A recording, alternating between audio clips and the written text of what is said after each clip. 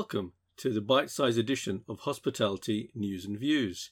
In today's edition, Raj and Richard discuss reacting to change.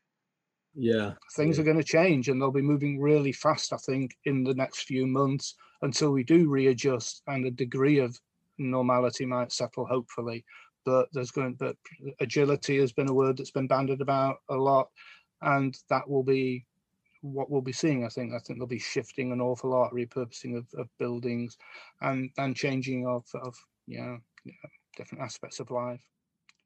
Exactly. We hope you enjoyed listening to this bite-sized edition of Hospitality News and Views. The full editions are available on all popular podcasting platforms and include additional material which we hope you will enjoy. Thank you.